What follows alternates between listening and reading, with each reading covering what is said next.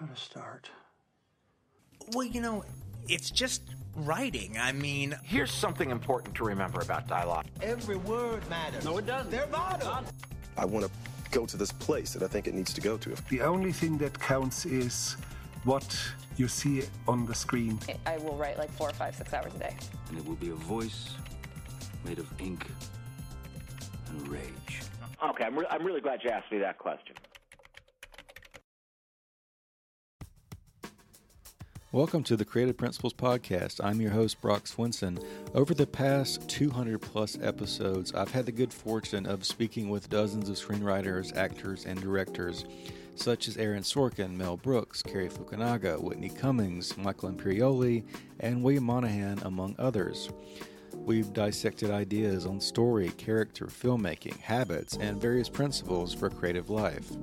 If this is your first time listening, make sure to hit that subscribe button on iTunes or SoundCloud.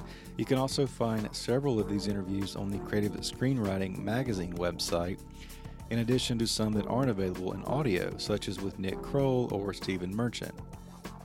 In addition to the podcast, also make sure to search for the new video essay series on YouTube, also called Creative Principles, where we take a deep dive into movies and television. Join millions of viewers for subjects like the 16 personalities expressed as characters, Did Home Alone ruin John Hughes' career, the greatest movie never made, and how Jackie Chan creates perfection through failure, among many more.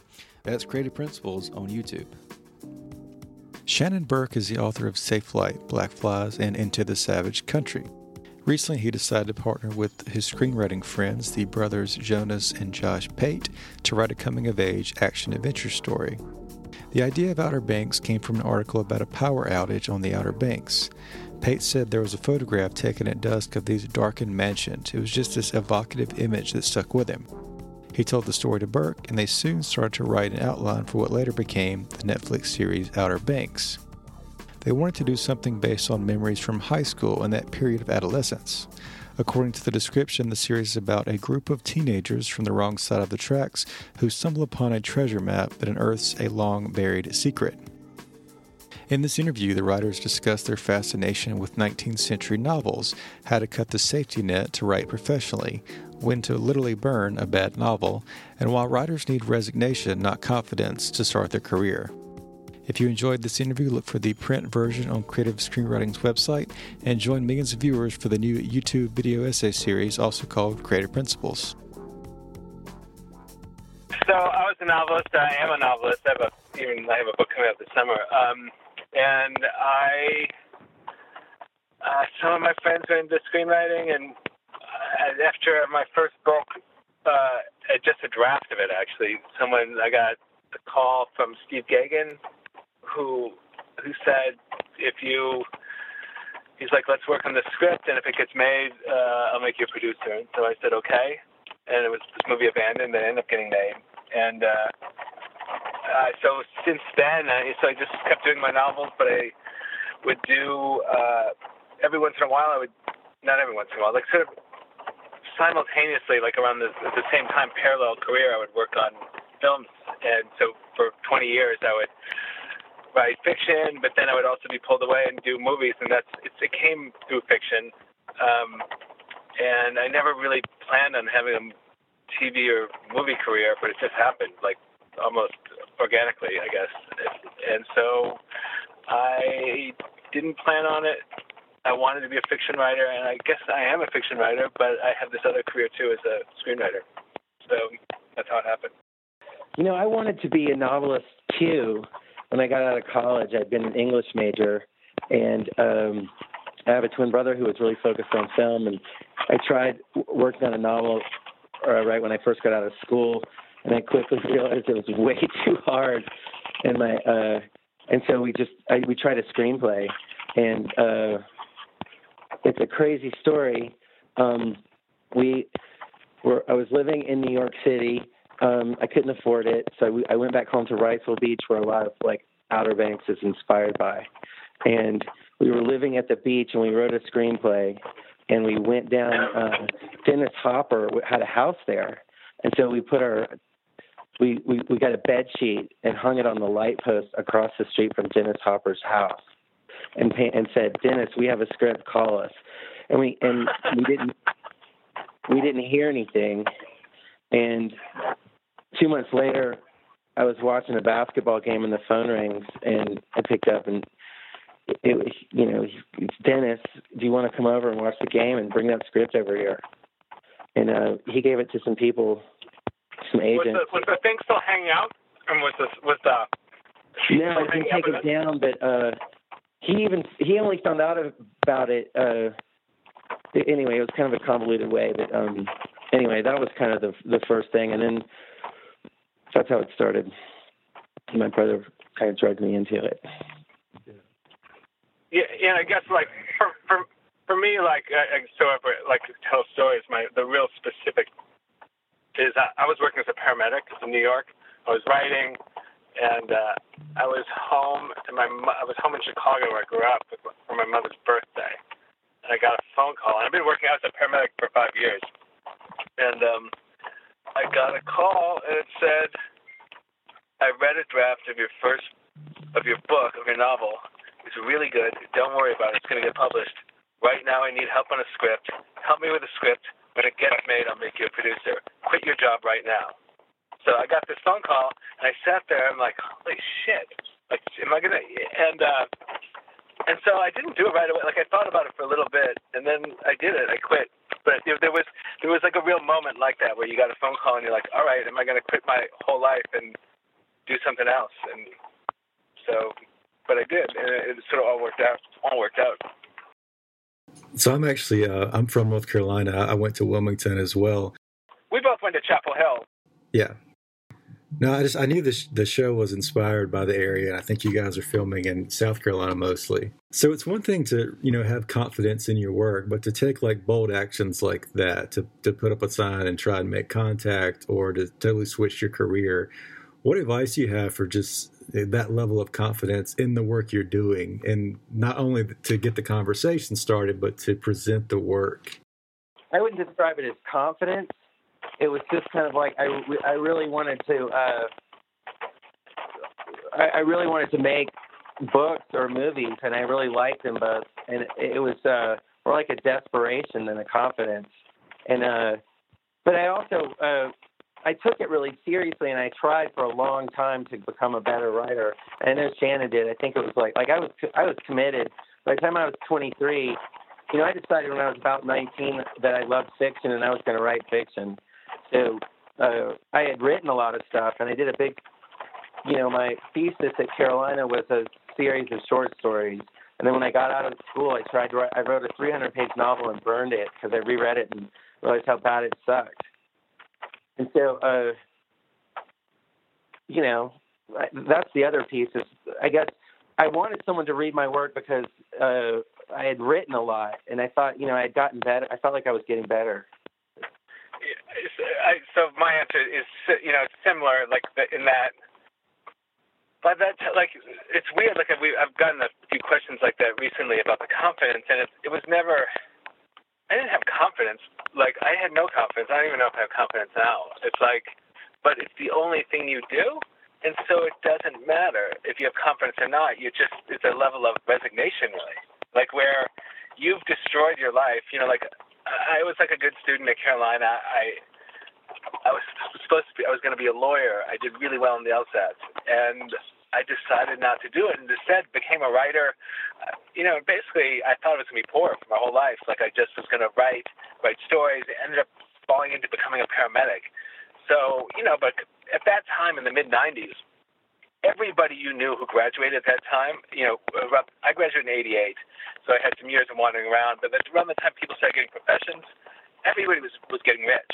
Everybody you knew from that generation who sort of fell in, there was a huge upswing in the mid-'90s, everybody's getting rich, and I was living in, the worst circumstances, working at, for New York City EMS, and, but I was writing every day. I was spending at least 7 or 8 hours a day, every single day, 7 days a week, to write. And so by the time you have something, it's not confidence. You're just you've destroyed your life to do this thing, or you've changed your life, and you figure you have no choice.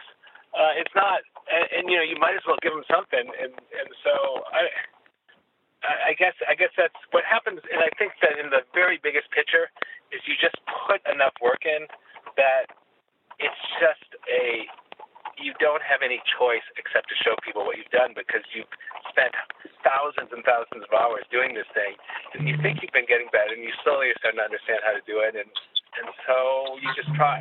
You have no other choice except to try. What's kind of been both your experiences? It sounds like, Shannon, you're more into, you think of yourself maybe as a novelist. Josh, you may think of yourself as more of a screenwriter. No, I don't. I'm not sure. I'm not sure if that's the case. I came into it through novel writing. Now, if you're saying, do I think of myself as more of a novelist than a screenwriter? I don't know. It's like both. It's weird that you ask that, because I haven't thought of that. But when you ask it, I don't feel I'm one or the other. I do both. I like fiction. I mean, if I was practical, I would never write another word of fiction, because in every way, more people see movies or TV. You get paid a lot more for it. It's like an insanely time-consuming hobby. But it's where I guess where my heart is, where I started out, and I like it. You get way more freedom with fiction. You can do what you want. You can be really personal and not have to worry that you're being personal.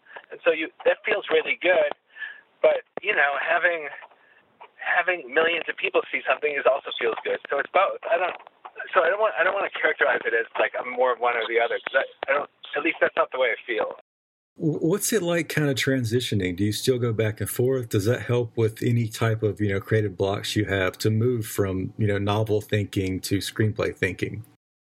It's the same. I mean, the thinking is the same. I mean, I've said this, like I always say this, where people ask that question, and like literally 90% of writing is thinking, is like getting the right pattern of scenes and the characters, and all that stuff is the same. It's like one where like the mental length of a series of TV is really similar to a novel, so it's super familiar. Like the two, there's a big overlap. It's just like in the very end piece you do with in one way or in another.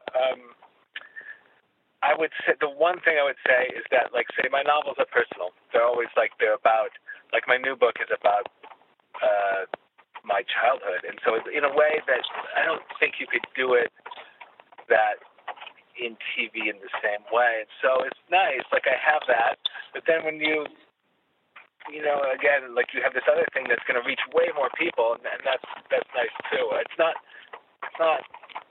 I guess it would be liberating because you have both. You have this really personal thing, like where people write poems or something, where you just like it's an impression you have, and it's a way to express it. And then it needs to have a broader appeal for TV, because they're spending a lot of money in it. They need to get their money back like that. So tell me a little bit about this new idea for Outer Banks. Where did it come from? Is there any lineage to, I know it's in South Carolina, but North Carolina Outer Banks are known for Dawson's Creek, One Tree Hill. This is obviously more fast-paced action. Was there any lineage there? Where did this idea kind of come from? I can, the first, seed of the whole thing was I had seen an article in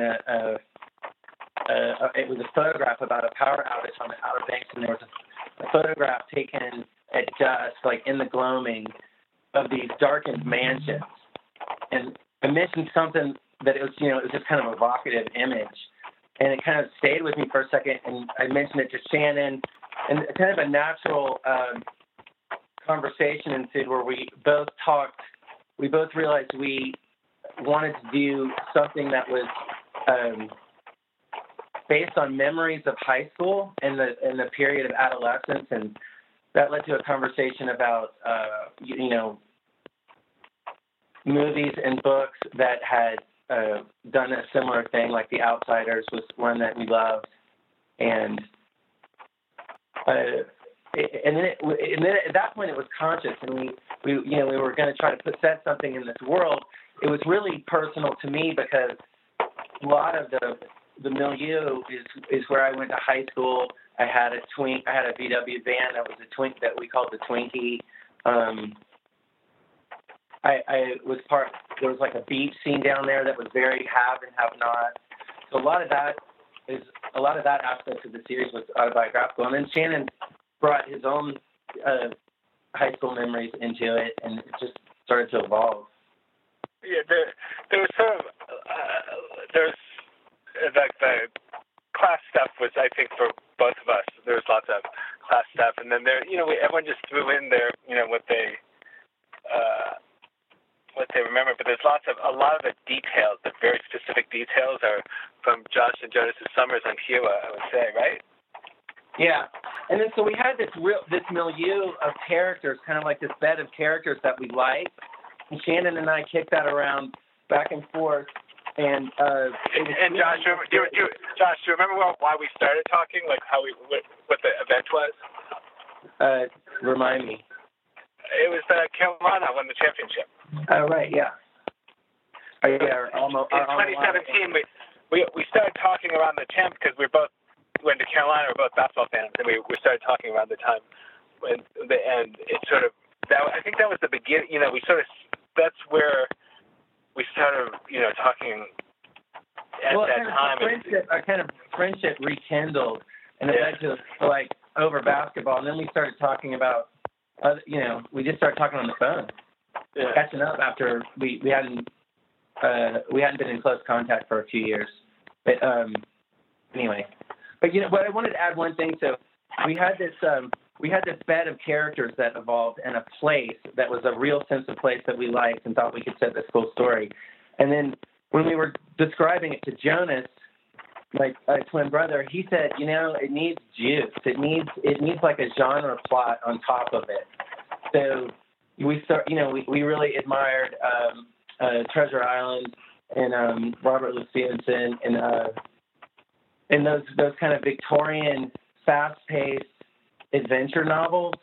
And so Shannon and I are like, sometimes we'll talk about books from the 1800s because we read a lot of them, and they're kind of forgotten things, and you kind of remember, God, Treasure Island was such a good story, and all his stories were so propulsive. So that's kind of the series that has the treasure hunt. Was we were thinking of, I mean, there's lots of stuff like talk about books but there's this scene where John B. falls off the Hawks Tower.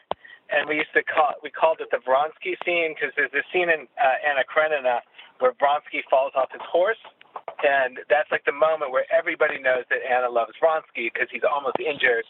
And in and so this thing where John B. falls off the hawk's nest, and Sarah goes to him in a way that we called it the Vronsky scene because it's the antecedents or so the touchstones for those things a lot of times were like 19th century novels. Kind of classical literature egghead references, but we have an ongoing and shared conversation about books, that gives us a lot of reference points where we can we get inspiration from like these classic moments, and then you try to do your own thing. But they're beyond like cliches. They're archetypical scenes, and we talk a lot about that kind of stuff. Like what would be like a really classic scene, and why do certain scenes resonate? Which is just theoretical shop talk, but we spend a lot of time doing that, And then the actual process, which is very different. When we actually get down to grinding out the scripts, it's very weird for a TV room. It's basically Shannon and I write everything, and and it goes through kind of a meat grinder of the two of us actually writing pages where we have a loose plan, but we just write things and send them back and forth, and then it works to page 10, and then it works to page 15, and then it works to this, and it slowly starts to emerge. But we write. It's so different from, say, a normal TV writing room. It's just a very odd process that we have. That's just kind of a product of just our friendship and the way this project came around. But, so it's just really different. It's not like being in a writer's room on Outer Banks. What's kind of the process like? So some of this you're thinking back. Some of it's based on high points in certain stories and books you're familiar with. How do you write evergreen content for young people? Like, are you avoiding saying certain things, or really showing what time and place it is? How do you kind of make the language universal and ongoing? you were just talking about I mean, it's sort of, I wouldn't say it's conscious in the way like, oh, we're trying to do this or that, but it's more like where Josh was just saying these sort of universal touchdowns. You're just like, what is the thing? And there also is lots of talk about what would really happen. Like where like you're in this situation, what would really happen? And then that sort of like there's this other thing where we always want there to be tension. We want there to be dramatic tension all the time. So we want it to happen. Like what's the universal touchdown, and then how to do that in the most dramatic way? I guess those are the two. Like there are two masters that are pulling, and so we fail constantly at it. For every script that we finish, but the 50-page script, we've probably written at least 300 pages. And so we try things, and we realize it's failing to generate tension, or it's not a powerful enough plot with hard edges, and we can't think our way to the solutions. We have to write our way to the solutions. So it means that we throw a lot away. I would say that the one thing that is that it's like once we're on, I think both of us are really good at sensing when something works. And so once it starts working, like once you have 5 pages, or maybe not 5 is probably a little too little. Like once you have 8 or 9 pages or 10 pages that work, like we sort of smell blood in the water. I mean, you can feel what wants to come next. You can just feel the story, what's going to happen next. And so you go forward and you push the rock a little forward, and then eventually you get the whole script. But a lot of that is, it's not planned. It's instinct. Like you sort of know what those universal things are, and some of those, like, oh, we're going to get those in, and a lot of it is like you just get there and you're like, what do I want to see next? And that's like a really important question. What do I want to, once you have, it's hard to get traction, like getting started. But once you get started, like that question is, so what comes next? And that's a kind of beginnings are the hardest. Yeah, beginnings are the hardest, and so not to be slavishly following your outline, but just once you're started, like, what do you want to see? And so there's lots of random things in Outer Banks that I think make it feel sort of organic or real, like that people respond to, are just because you're in the scene and you're like, okay, well, what if this happens? And so like have room to have inspiration or just eccentricity, I guess. And that's definitely on the actor's side too. Like they're really good at knowing their characters and ad-libbing and adapting. And then Jonas, and then Jonas doing the directing. One thing that kind of I think that makes it work is we have this verite handheld style, and part of that was a production issue in that we couldn't do meticulous filmmaking, lay dolly track and all that, and make the schedule given how big the scope of the show was versus the budget. So we made this kind of practical decision to go handheld, but it was also like a creative thing that we liked about it, in that in a heightened storyline where, if you look at the plot of the first season, it's bonkers. But just to have a heightened storyline, like shot in a verite way, creates this kind of like a believable non-believableness kind of, where you'll just go with it, and this crazy adventure can kind of unfurl, and you'll stay inside of it without having the spell broken. Yeah, and that was like a core principle, and it's also really helped because Jonas isn't just obviously, he's there at the writing, he's it's not like a lot of the shows that directors brought in from the outside, but like the director is one of the creators, and he's there at the, right alongside of all the scripts. So it's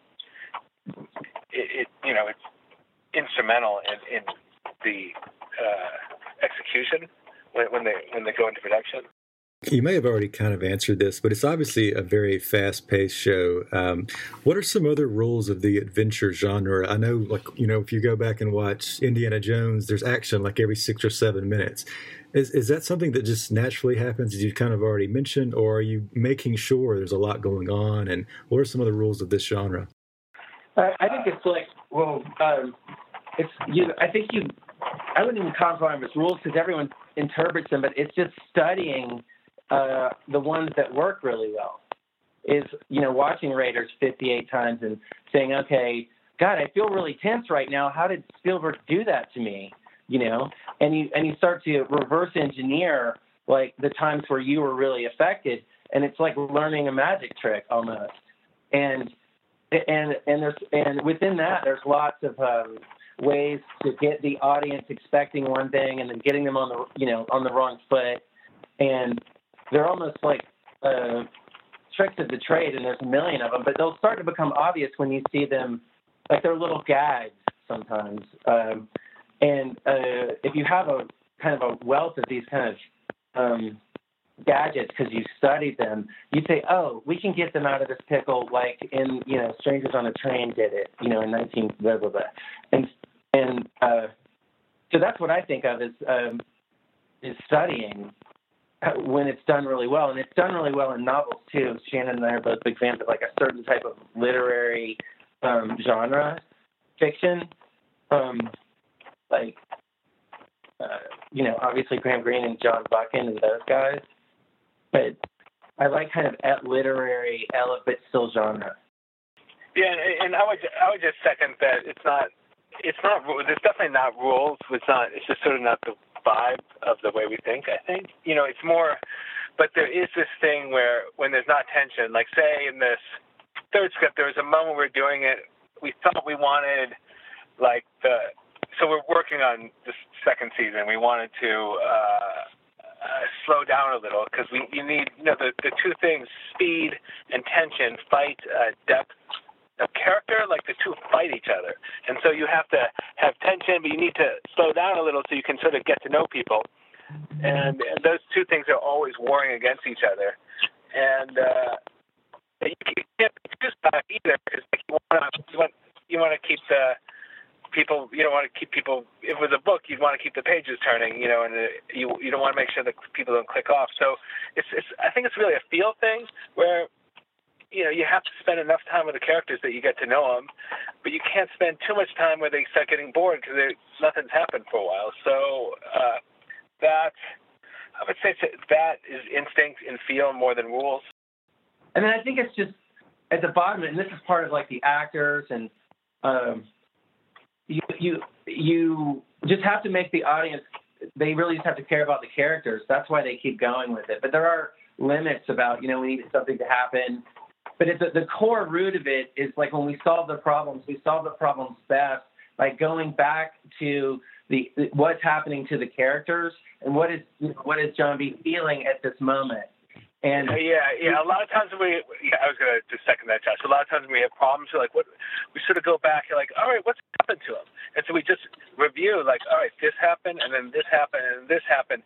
And somehow, like a lot of times that will help, like you sort of reorient yourself to that person's mindset. And so what are they going to do in that? And you just, it's not, it's not a magic. It's sort of just logic. Like you go there, but with all the different balls in the air, sometimes you forget like what each character needs to act, not how like you'd move them across the chessboard, but how that character would act in that situation. And a lot of times that will get, will solve a problem if you like just go back and think of it in that way. It always makes things better. Sometimes we get caught up in doing a caper or something, but when we go back to the knitting of the what's happening. How did the characters feel? How does John B. feel? Does he feel guilty? Is he scared? Is he angry? And once we understand that better, it tends to break the ice for us. So it's not only, and it makes the story better. Because when you do that as the writer, then I think the audience does that when they watch it. They stay inside the characters. They live through the characters more. Is there any advice you'd like to pass on to novice screenwriters, or any advice you wish you had before you started this project? I would say if you don't try really hard, you're in for it. So you better be committed, and then have fun. Yeah, that's have fun. That's good, and just work. It's I would say just keep writing. Like there's no people are always asking that question. Like what? There's no magic formula. Like it's just that but there's so many people who want to do it. Unless you're insanely talented, your only way through it is just to work really hard, write all the time, get really comfortable with what you can do. Because you'll start out trying to imitate all the people that you admire, and you won't be able to do all the stuff that they do. It's just like people have different talents. But if you write enough, you'll get comfortable with what you can do. And so when you come up with a problem, you're like, all right, well, these are the tools I have at my disposal. This is how I'm going to solve this problem. And that's sort of the only way through it is just to keep writing. And that is our show. Thanks again for tuning in. If it's your first time, make sure to hit that subscribe button on SoundCloud or iTunes. Also, check out the new video essay series on YouTube called Creative Principles. And give us a review. That's one of the best ways to help share these interviews. Thanks again.